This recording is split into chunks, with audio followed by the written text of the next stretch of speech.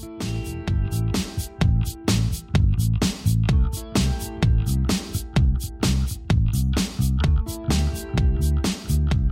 right, good morning. We doing good? Yeah, cool. Well, it's good to be here. Good to get to continue on this series as we're diving into the book of 1 Thessalonians and really looking at, okay, what does it look like in a really practical way for us to be shaped by this good news of Jesus? How does that mold us? How does that shape us into who God's calling us to be?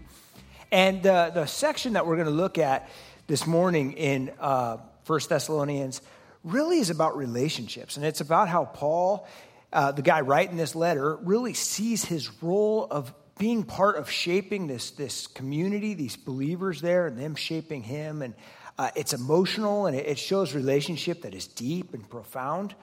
And as I was kind of thinking about that this week, I was just struck by how in reality I like a little bit of a superficial relationship sometimes. You know, that it's kind of nice to keep things kind of on the surface level. Like, you know, I want to have a couple of deep relationships, but for the most part, if we can just kind of have fun together, say hi, that's a lot easier than really getting deep in each other's lives.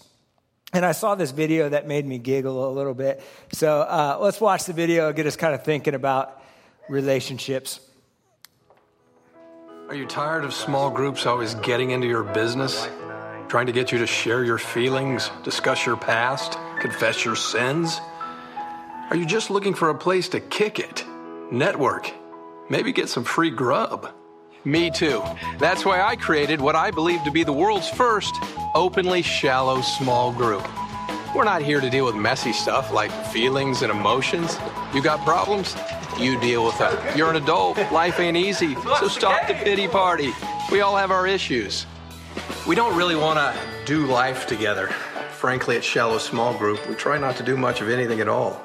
You'll never hear us use the term unpack that thought. We're sure it's packed away for a really good reason. And you'll never hear us use the term accountability unless you're talking about someone who deals with numbers. Hey dude, thanks for doing my taxes. You have great accountability. And spiritual growth? Who wants growth? I had a growth removed last week. It wasn't pleasant. There's no pressure here to remember each other's name. What's going on, buddy? Oh, hey man, how's it going? That's going good. Hey, Chief. Oh, dude. Captain, what's going on? We know you have a name, and that's the important thing. Group discussion? You got tickets to the big game? Sweet. Let's spend some time on that. Oh, you and your wife are struggling financially? There's tension in the relationship? That's not really the vibe we're going for. We avoid conflict like the plague. Who wants cake? Come on and get it! And there will never, ever be an awkward silence. That's our guarantee to you.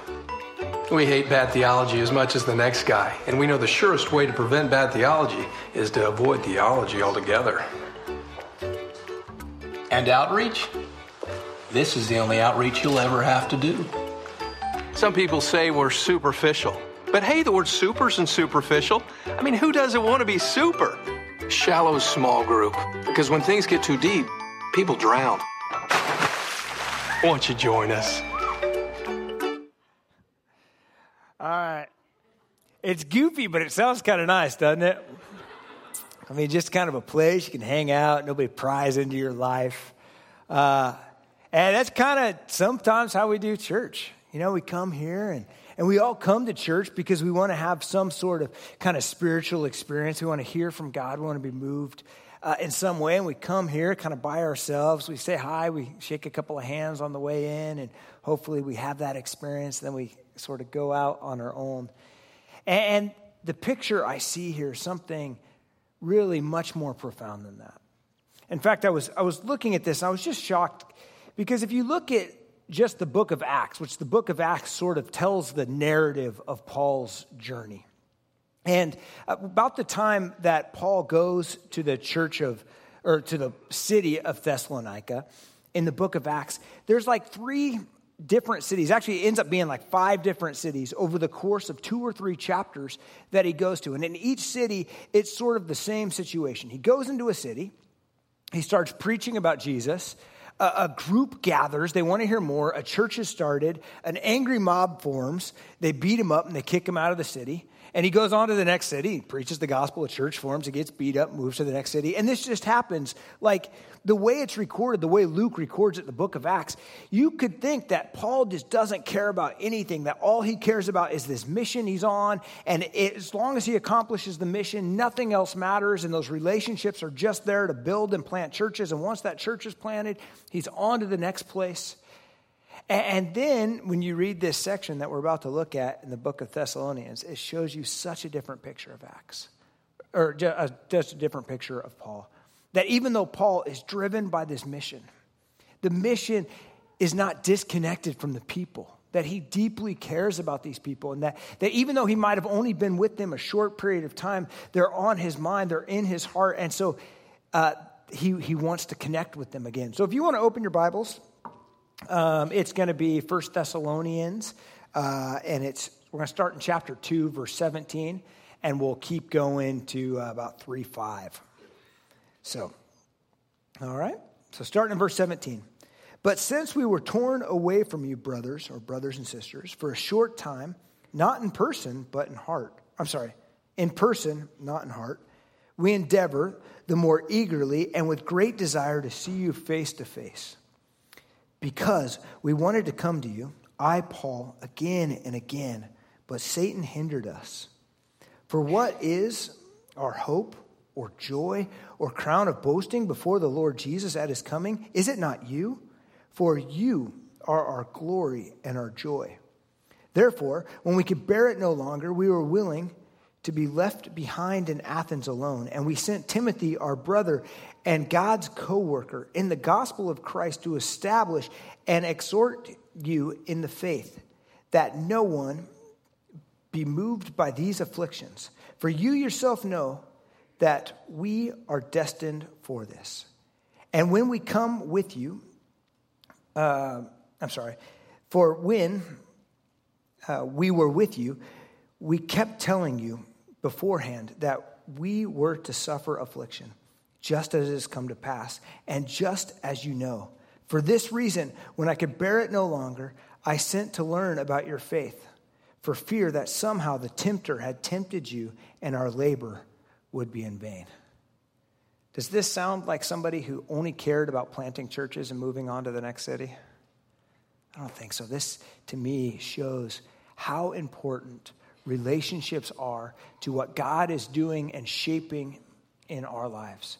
See, we are shaped by the gospel, the story of Jesus, that no matter how broken we are, no matter how sinful we are, and all of us are, that none of us are capable of achieving salvation on our own. None of us are able to muster up enough goodness within ourselves to please God. That God, in his greatness, provided a way for us to have eternal life by sending himself down to die as a substitute for us. And now, as followers of Jesus, we have this message, this story that we get to tell. And so we are shaped by the gospel, but in that process of being shaped by the gospel, we are actually shaped by the relationship we have with each other as we tell this story, as we remind each other of this story, as we listen to this story and we hear it and we take it in and we encourage each other and we build each other up. And that is what we see Paul doing here, that Paul sees that he has a role to play in the shaping of this community, the shaping of this church. And likewise, you and I, we have a role to play in how God is working in the lives of each and every person that calls this their home. And so it makes me kind of ask that question, how well am I doing at this? Right? How well am I building into the lives of other people? I mean, Paul's not even seeing them anymore. He's not like their pictures aren't coming up on his Facebook feed. He's not with them all the time. He's 2 cities removed by now, and he's in a very challenging, difficult place. And yet he's going, man, I want you guys to know how eager I am to see you. I can't wait to see you face to face. But since I can't come see you face to face, I want you to know I'm going to send my buddy Timothy. He's a good guy. He's a co-worker of God. He's going to come be with you to encourage you, to build you up. It's a beautiful picture, isn't it? It's the kind of relationship I think we want the benefits of, but we're not always willing to put in the effort to accomplish it, huh? We want somebody to care about us and to love us in that way, but we're not necessarily willing to sacrifice and to pour ourselves into each other in that way. And there's also something interesting I see here in this passage. It's in verse 18, right? Go ahead and look at verse 18, 2:18. It says, "But because we wanted to come to you, I, Paul, again and again, but Satan hindered us." All right, that's an interesting thing. It's kind of modern day Christians. We don't love talking about Satan. We don't love thinking about personified evil. But Paul here is saying, hey, I want you to know that I wanted to see you, but Satan kept me from doing that. He doesn't explain what that was. Probably it had something to do with angry mobs of people trying to kill him, right? Some people kind of also think maybe it had to do with a sickness that he had or something. But what I think is most important about this is for us to realize that because relationships are core to the way God is shaping us and to understanding who he is, then the likewise is also true that Satan wants to destroy those relationships. Satan wants to keep us from being connected to each other, for building each other up, for shaping each other in our knowledge and understanding of the good news of Jesus. Now, in this particular passage, I think we see kind of a general idea of Satan. Now, there's tons of passages in Scripture that talk about Satan as like a personal force of evil. But I don't think that's exactly what Paul is getting at. Paul isn't saying here that, okay, Satan is sort of raining on my picnic or he's causing, things to happen. I think what he's saying is, I understand that there is a greater force at work. There's a spiritual battle at work here that is keeping us from being connected to each other. So, yes, maybe it is an angry mob, but it's not just evil people making evil actions. I understand that there's something more profound here. And at the same time, there are people, I believe, in the church here that are confused by what's going on. They're probably seeing that Paul has left them and they've got this new church. They just got established. They've only been meeting together for a couple of months, maybe a year or so, and things are getting really hard. And there's probably people in the church that go, you know what, where's Paul at anyway? Did Paul really care about us? Were we just some number to Paul? Did he just need to say that he had a church here in Macedonia? So now that he's got a church planted here in our town of Thessalonica, he's on to the next place. Is that all that's going on here? And Paul's saying, no. Don't let Satan drive us apart. Don't let those lies in. You guys ever had those misunderstandings that tear apart relationships? Maybe somebody comes in on Sunday morning and they kind of brush you off and you're like, hey, I thought we were friends. And you kind of make up this whole idea of maybe that they don't like you anymore or something, when the reality of it was their kids were just fighting the whole way in. They can't wait to dump them off in the children's ministry so they can have some peace and quiet. I had this weird situation this week, or it was a couple weeks ago actually, that I had this meeting with somebody. At least I thought I had a meeting with this individual. And I'm ready for this meeting and the individual doesn't show up. And in my head, I start really kind of playing this up. I've got some history with this person and I'm like, this person just doesn't value our relationship. They just want something out of me. They don't really care about me. This whole thing, they probably stood me up on purpose just to kind of show that they're better than me or whatever. Well, it turned out that I had gotten contacts in my phone swapped around. And I had actually been texting back and forth with somebody completely different to set up this meeting. So the person that stood me up and obviously doesn't like me anymore and was taking advantage of me had no idea we were meeting. And yet I did that. So now, did he hack into my phone to swap around my contacts? No, I think that was just my dopey fingers pushing the wrong buttons. But did Satan use that to drive disunity and dissension between us? Absolutely. And I think that is the reality, the perspective we need to have as a church, that God wants to use our relationships to build each other up, to point each other to him. And at the same time, Satan is actively working to tear us apart, to drive us to not trust each other, to put up barriers to keep our relationships shallow and superficial. And what I see here is, no, that's not the model we're called to. That's not the picture. And so I want us to think a little bit now about what kind of a little bit of a self-test. Okay, if we believe that God deeply desires us to be in meaningful, profound relationships with each other, and Satan desires to pull those apart, how well are we doing in this? So do me a favor, don't make this obvious. We don't want to make anybody feel awkward, but pick somebody that you kind of know somewhat. You see here at church. Don't pick your spouse because that's cheating. But just pick somebody, kind of look at them, but don't look at them. Don't wave at them. That's awkward. Now they're going to know. Just kidding. Okay, how well do we know that person? Like, start thinking about it. Like, do you know how their work week was this week? Do you know if they cried this week? Do you know if they're fighting with their spouse? Are they reading their Bible? Do they have any sort of relationship with Jesus outside of Sunday? What's keeping them up at night? What's making them struggle? Now, I don't say that to make us feel guilty, because we all struggle in this area. In fact, there's a lot of people in this room. You can't possibly have deep, profound relationships with everybody in here. But is the culture of our church a place where we have meaningful, profound relationships in our life, where we know each other, we're building each other up, we're encouraging each other? Now, I want to look specifically at what Paul was doing in the lives of these Christians here, because it wasn't just a general relationship. It wasn't just kind of just deep for the sake of being deep. He had some goals, some things that he was trying to accomplish in this letter and the conversation that he was having.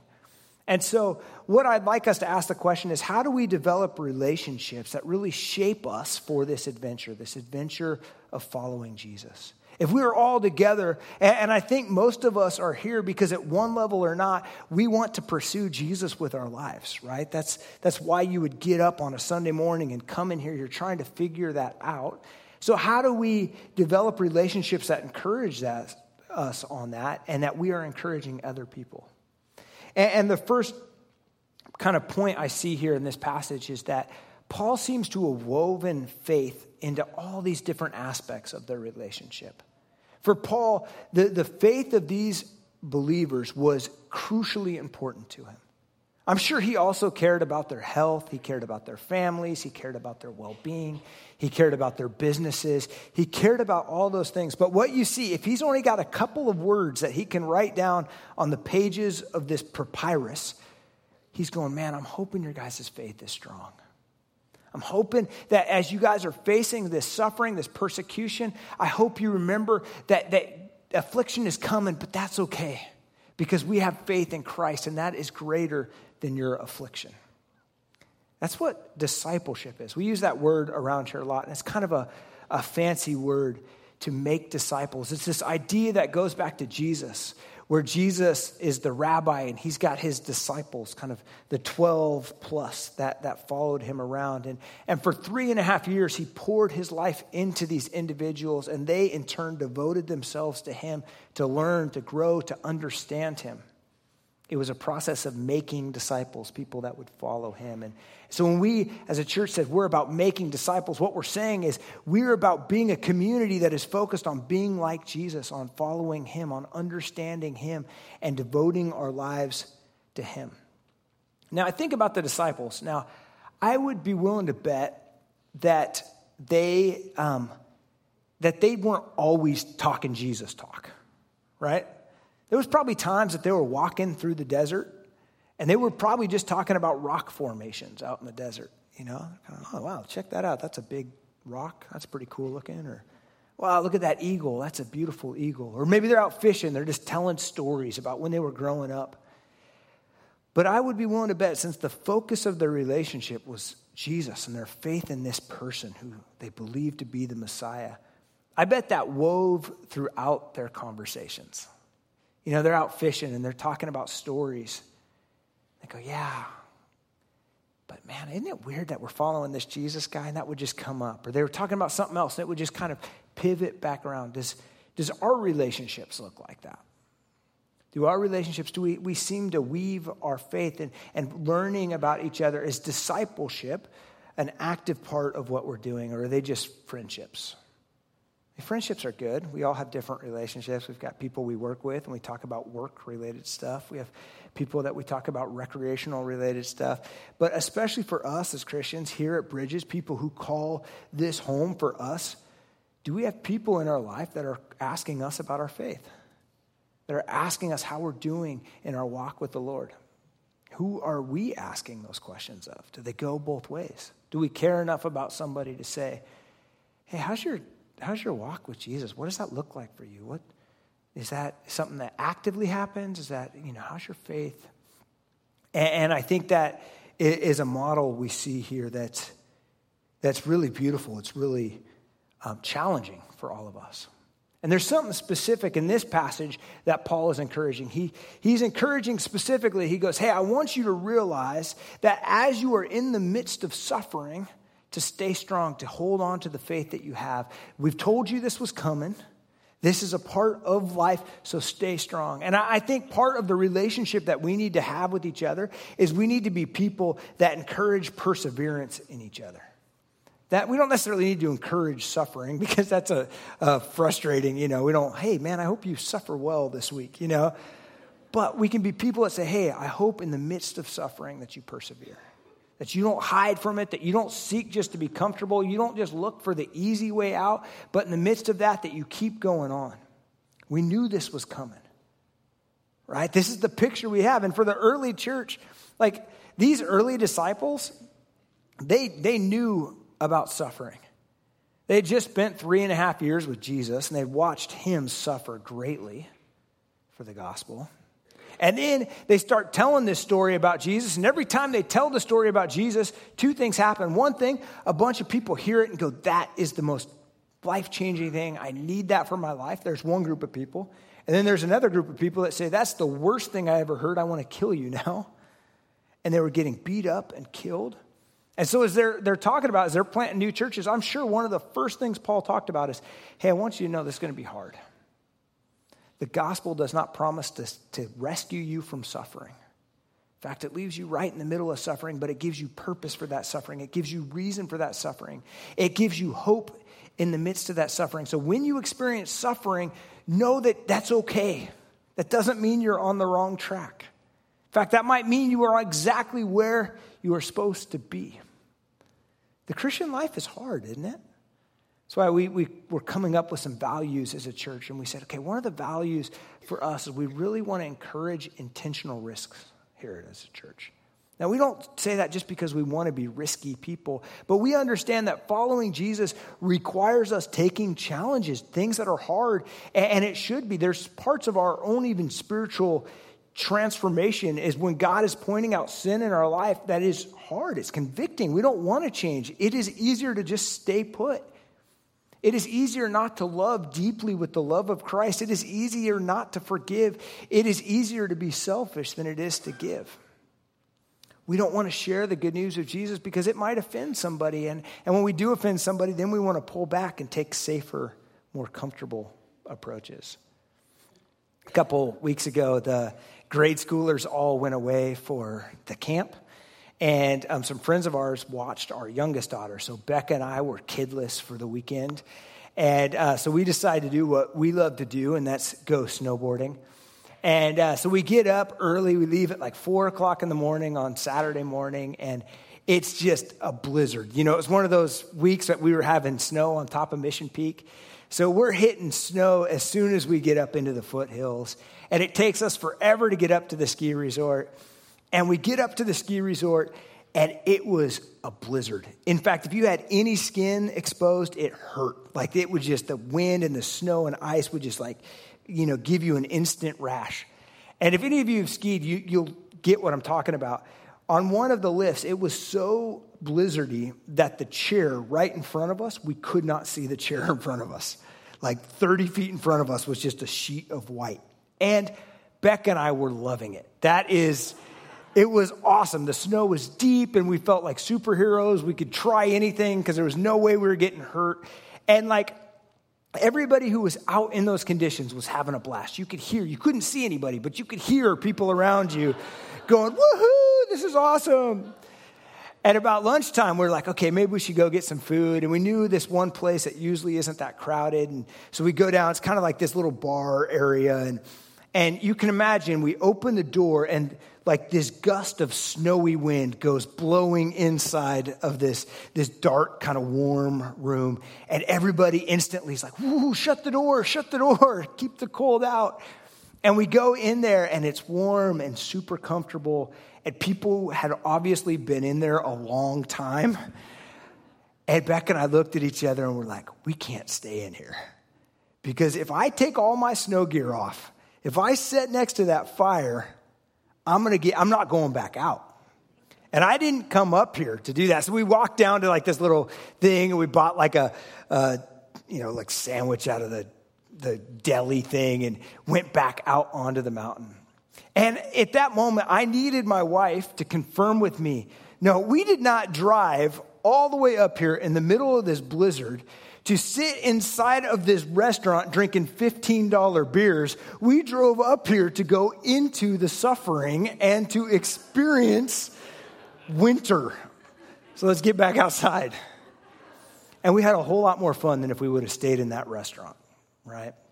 And I think sometimes we need people like that in our life to say, hey, you didn't give your life to Jesus to be comfortable. You didn't give your life to Jesus so that everything would be simple and easy. You didn't commit to following him with your full life because you just wanted to take the easy path. You knew it was going to come with suffering. You knew it was going to be hard, but that's where the joy is. That's where the excitement is. Come on, this is the adventure we signed up for. Let's go. And that is part of the joy that we get to have in each other's lives. When we hear people struggling, we go, oh man, I'm sorry you're going through that, but it's awesome to see the faith that God is brewing in your life. Or when somebody confesses some sin that they're struggling with in our small groups or whatever, and you come to them and go, hey, how's it going with that? Last week you said you were going to try to overcome that. How are you doing in that? Keep it up. Good job. And I love that there's something really encouraging here as Paul,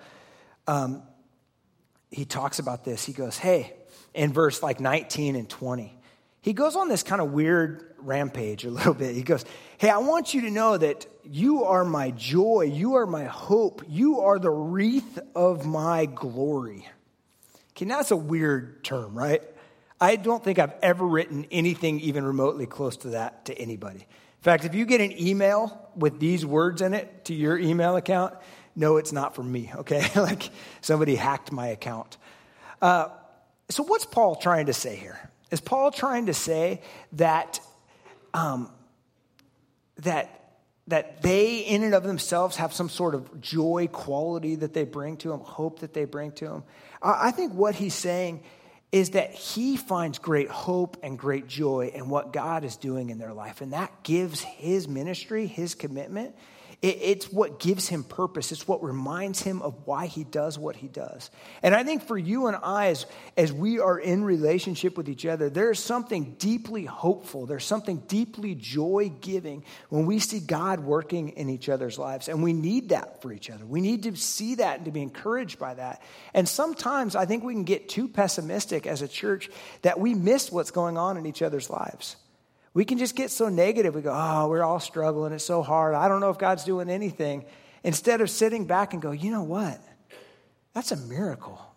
Somebody said that they were struggling with really feeling just angry a lot at their work. And God has given them some peace in that. That's awesome. That could only be God. That's why he says that this is my glory. It's not that people have glory. We see throughout Scripture that glory is the attribute of God. That is what God is worthy and God is doing. So I think what he's saying here is by seeing what God is doing in your life, I'm receiving the glory of that. I'm receiving the joy of what is happening. This last week, or a couple of weeks ago, I bought these kites, or I got given these kites, these cheap little kites. Actually, it was when we were in India. And they only fly if there's a lot of wind, right? If there's just a tiny bit of wind, these kites aren't getting off the ground. But my daughters saw them, and they're like, Dad, can we go fly the kite? I go, let's see if there's any wind. And I go to the front window in our house. I look across the street. There's this big tree. And I look up at the upper branches, and I see that it's not moving at all, right? There's And I'm like, honey, I'm sorry, I don't think there's any wind today. We can't fly the kite. And my daughter goes, how do you know there's no wind? You haven't even been outside. I'm like, well, I can tell there's no wind because look at that tree. You can see that it's not affecting that tree at all. And I think that's kind of a good illustration for how we see God work, that sometimes it's really hard to just see God work in general in the world, right? You can see all the pain and the evil and the suffering in our world. You can go, where is God in the midst of all this? Is there really a God? If he is he working? Is it real? But we can see the way God moves in the lives of each other. When God is challenging us, when he's bringing us to relationship with him, when people are giving their life to Christ, when people are making commitments to trust him, when people are being obedient to follow him, that's the work of God blowing in people's lives. And when we see that, it should give us great hope. It should give us great joy. We should be able to say what Paul is saying, that when I look at you, I feel like somebody just gave me a crown at the end of a race. Like I just won the trophy. That's kind of the imagery that he's using here. Because I'm so excited about what God is doing in your life. And then kind of the last piece of this model that I see that Paul is exhibiting for us is just how emotional and real this relationship is. Like, look at some of the language that he uses here. It's pretty sappy stuff in a way.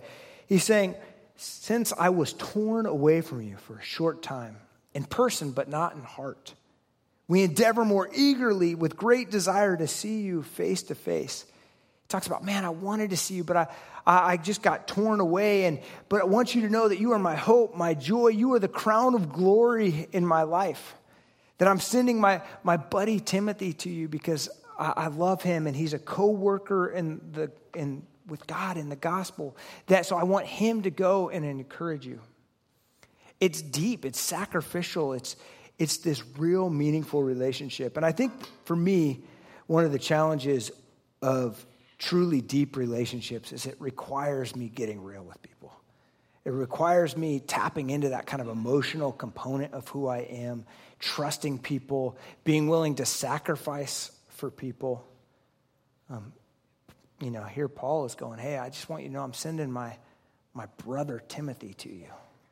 I'm willing to be left here alone in this city that is pretty hard for me to do ministry in. That's pretty hostile to my message, to my ministry. But I'm going to be alone here because I want you guys to experience my friend, Timothy. I want to sacrifice for you. Deep relationships, they cause that kind of sacrifice in our life that are hard. Sometimes it means when somebody's going through a terrible time in their marriage or with their children, standing with them, sitting with them, hearing their stories. This summer, we had an opportunity to go on vacation with some of the kids at the orphanage who had grown up and are now the orphanage we work with down in Mexico.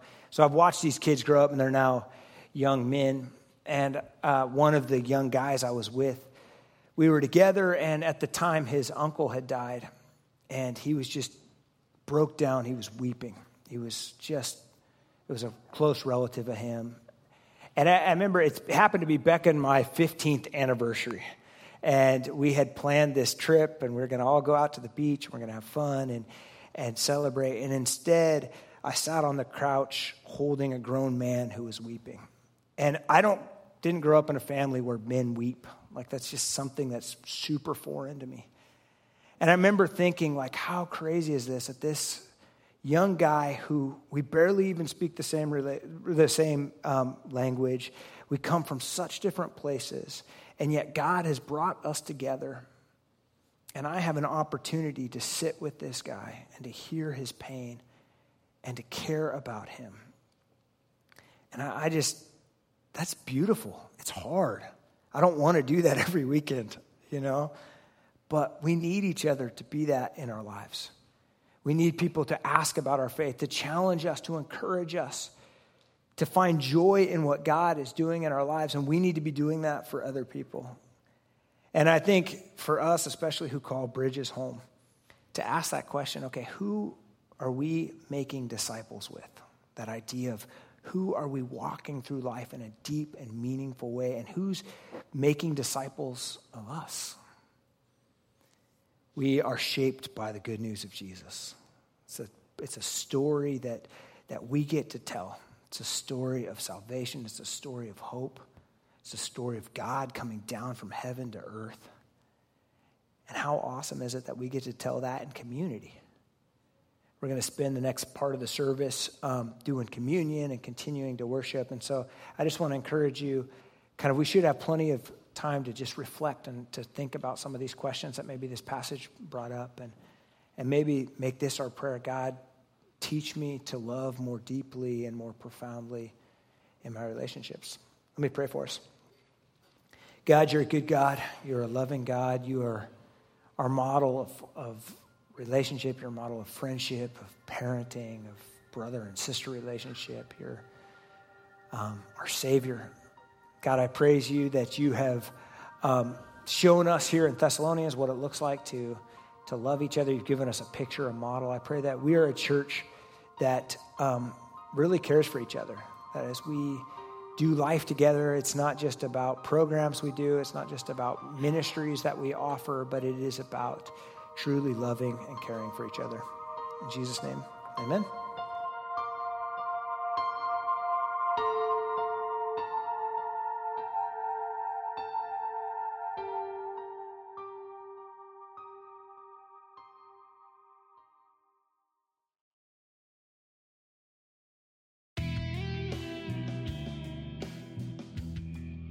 Thank you for listening to the Bridges Community Church Sermon Podcast.